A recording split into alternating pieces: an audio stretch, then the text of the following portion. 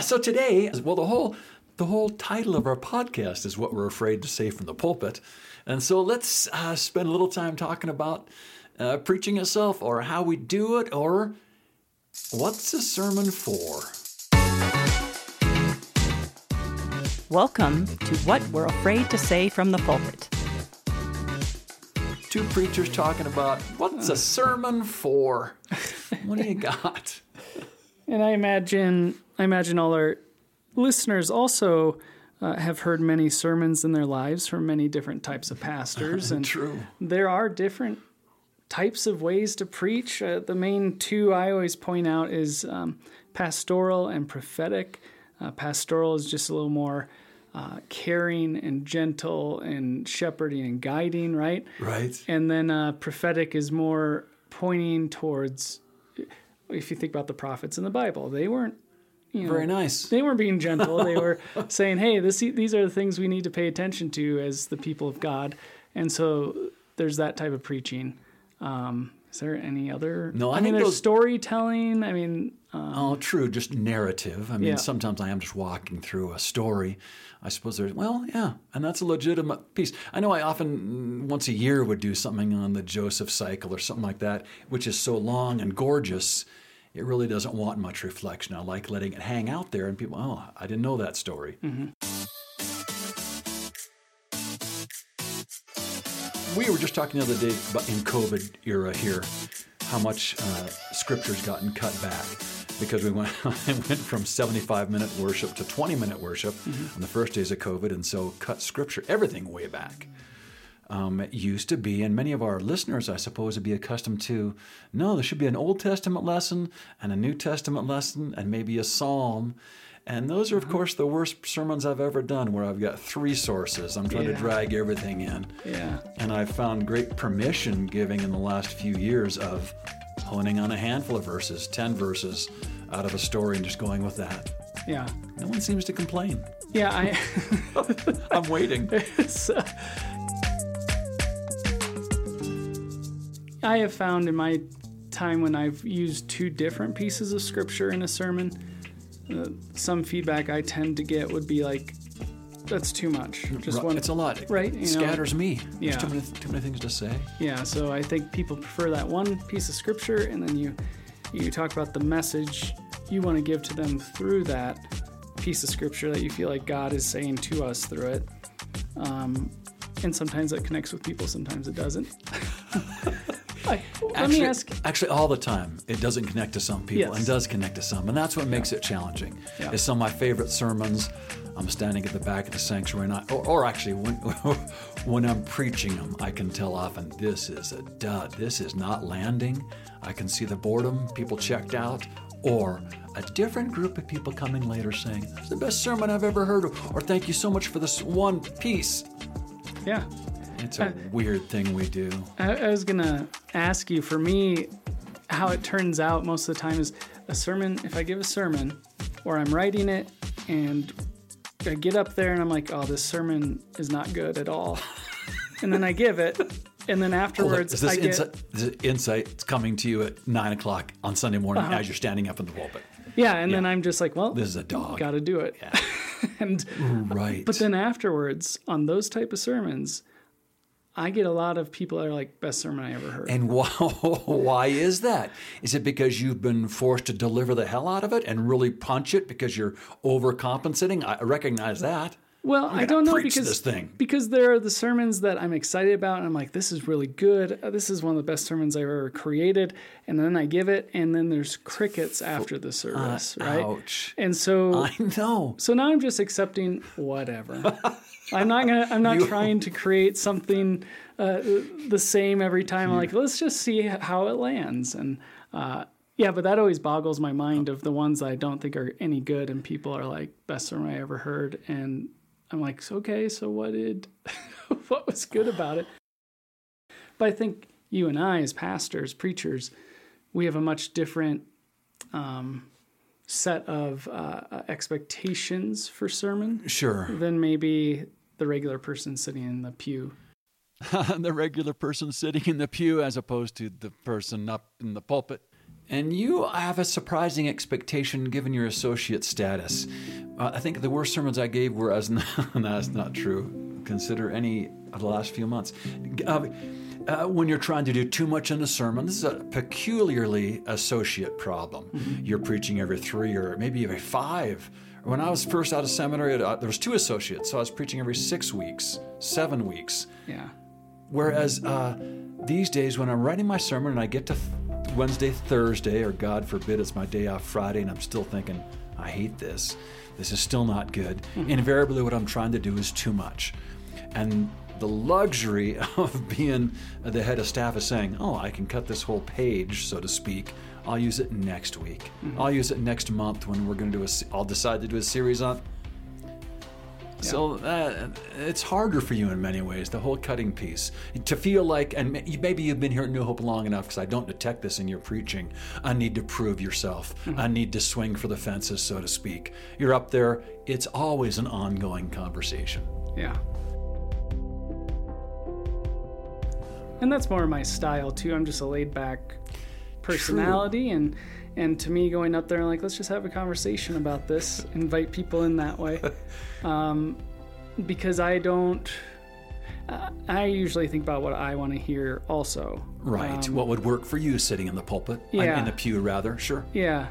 And my method and belief is always the gentle shepherding eventually leads people to that their hearts do change. At least in this day and age, in the area I grew up in, the culture I grew up in, and even here, I know that if people get pushed too hard, they're shut down. Right. They put up a wall, and it doesn't matter what you say after that. They've put up that wall, and they made their decision. And I guess you could maybe say it's kind of sneaky, my method. I don't know. I don't think it's not duplicitous. It sounds very wise. It sounds you're very patient. I lack that patience often, because what excites me about the text is what I've been taught or what I've read over the years, and I think, I want them to know this, or this matters for this reason. And that's what often overrides a more pastoral tendency, is a prophetic urgency. And I think, this goes back to this, I suppose. Preaching is so weird. There's no place else in culture or in our 168 hours of the week where we sit passively and listen to one person, unless you're in school. Small fractions used to lecturing, this kind of stuff. And or like TED Talks. TED Talks, some of that, yes. You pull up your YouTube. Yeah. So it takes a lot of patience. Those are 10 and 12 minutes, not 20 minutes. Yeah. So I have that frustration of it's a unique experience. There's so much to get to. We have been trained. Here's my bias.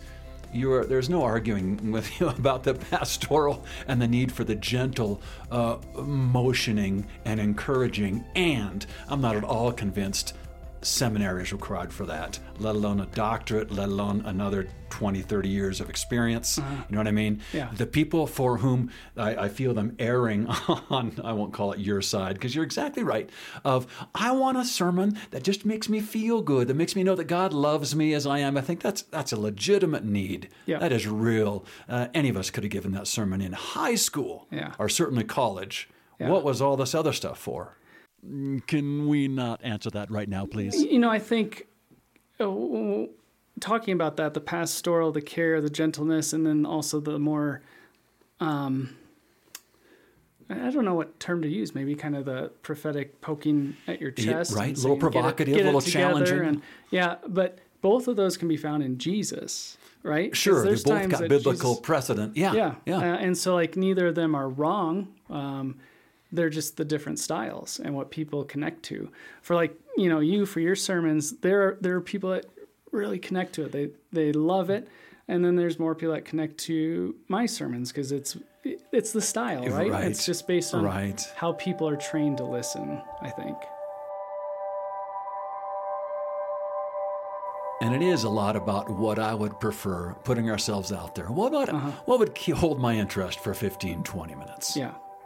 And it's not the same for everybody. And another element in here would be just the professorial, the teaching, that could be either of what we're describing. A gentle, warm, humorous, versus academic. Yep. Here's what if you're going to understand theology in the 21st century, you need to know this. Well, yes.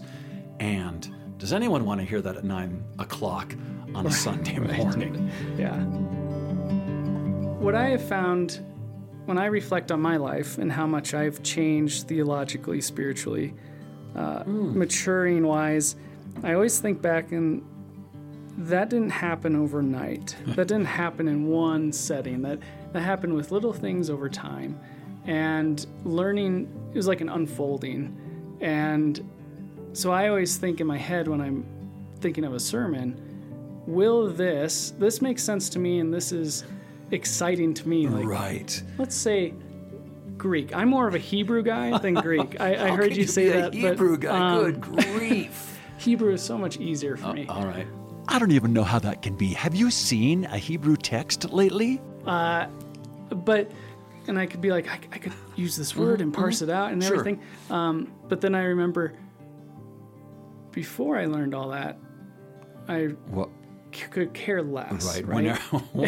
And so it's like, how do I move it a little bit so that in that sermon I can move them towards it? We're not there yet, but we're going to keep moving towards it patiently over time. So that's just more of my style with that. Right. Yeah.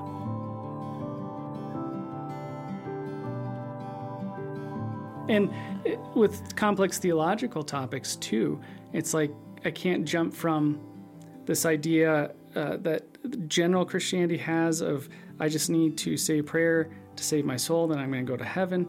Can't jump from that directly over to more complex ideas around maybe nihilism, universalism, things like that. You kind of have to hop along the way.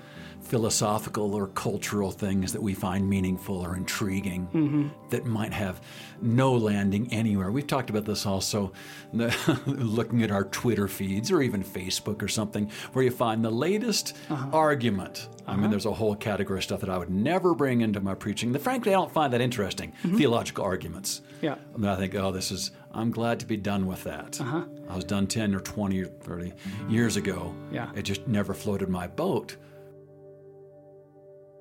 for arguing those pieces. I always do ask, what would I want to hear? What would be interesting to me? And of course, because I'm a nerd and because I loved school, for me it wasn't, it was gradual, but it was also a succession of, oh my God, remember when this person taught this in class and we all gasped and talked about it all during lunch? As a student of life, remember this book I read? And the answer to that is the most recent book I've been reading that made me think, oh, the congregation should know this. This would be great in a sermon. Yep. But I know that feeling sometimes when you bring it in. And it's a bust. People you think, are why like, did I try this? Why are we talking about this? Yeah.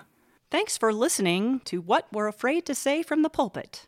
Well, and like you said, the Twitter thing, there's been times where I think, oh my gosh, this is a big theological argument going on in the Christian world.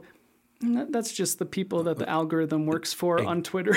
It's really not the Christian world, Right. yes. Yeah. The question, we were talking about this in our last episode of, does theology matter? Do our congregants, our beloved sheep of our fold, do they think theologically very often? The answer to that is no. And we've got this arcane collection. Yeah.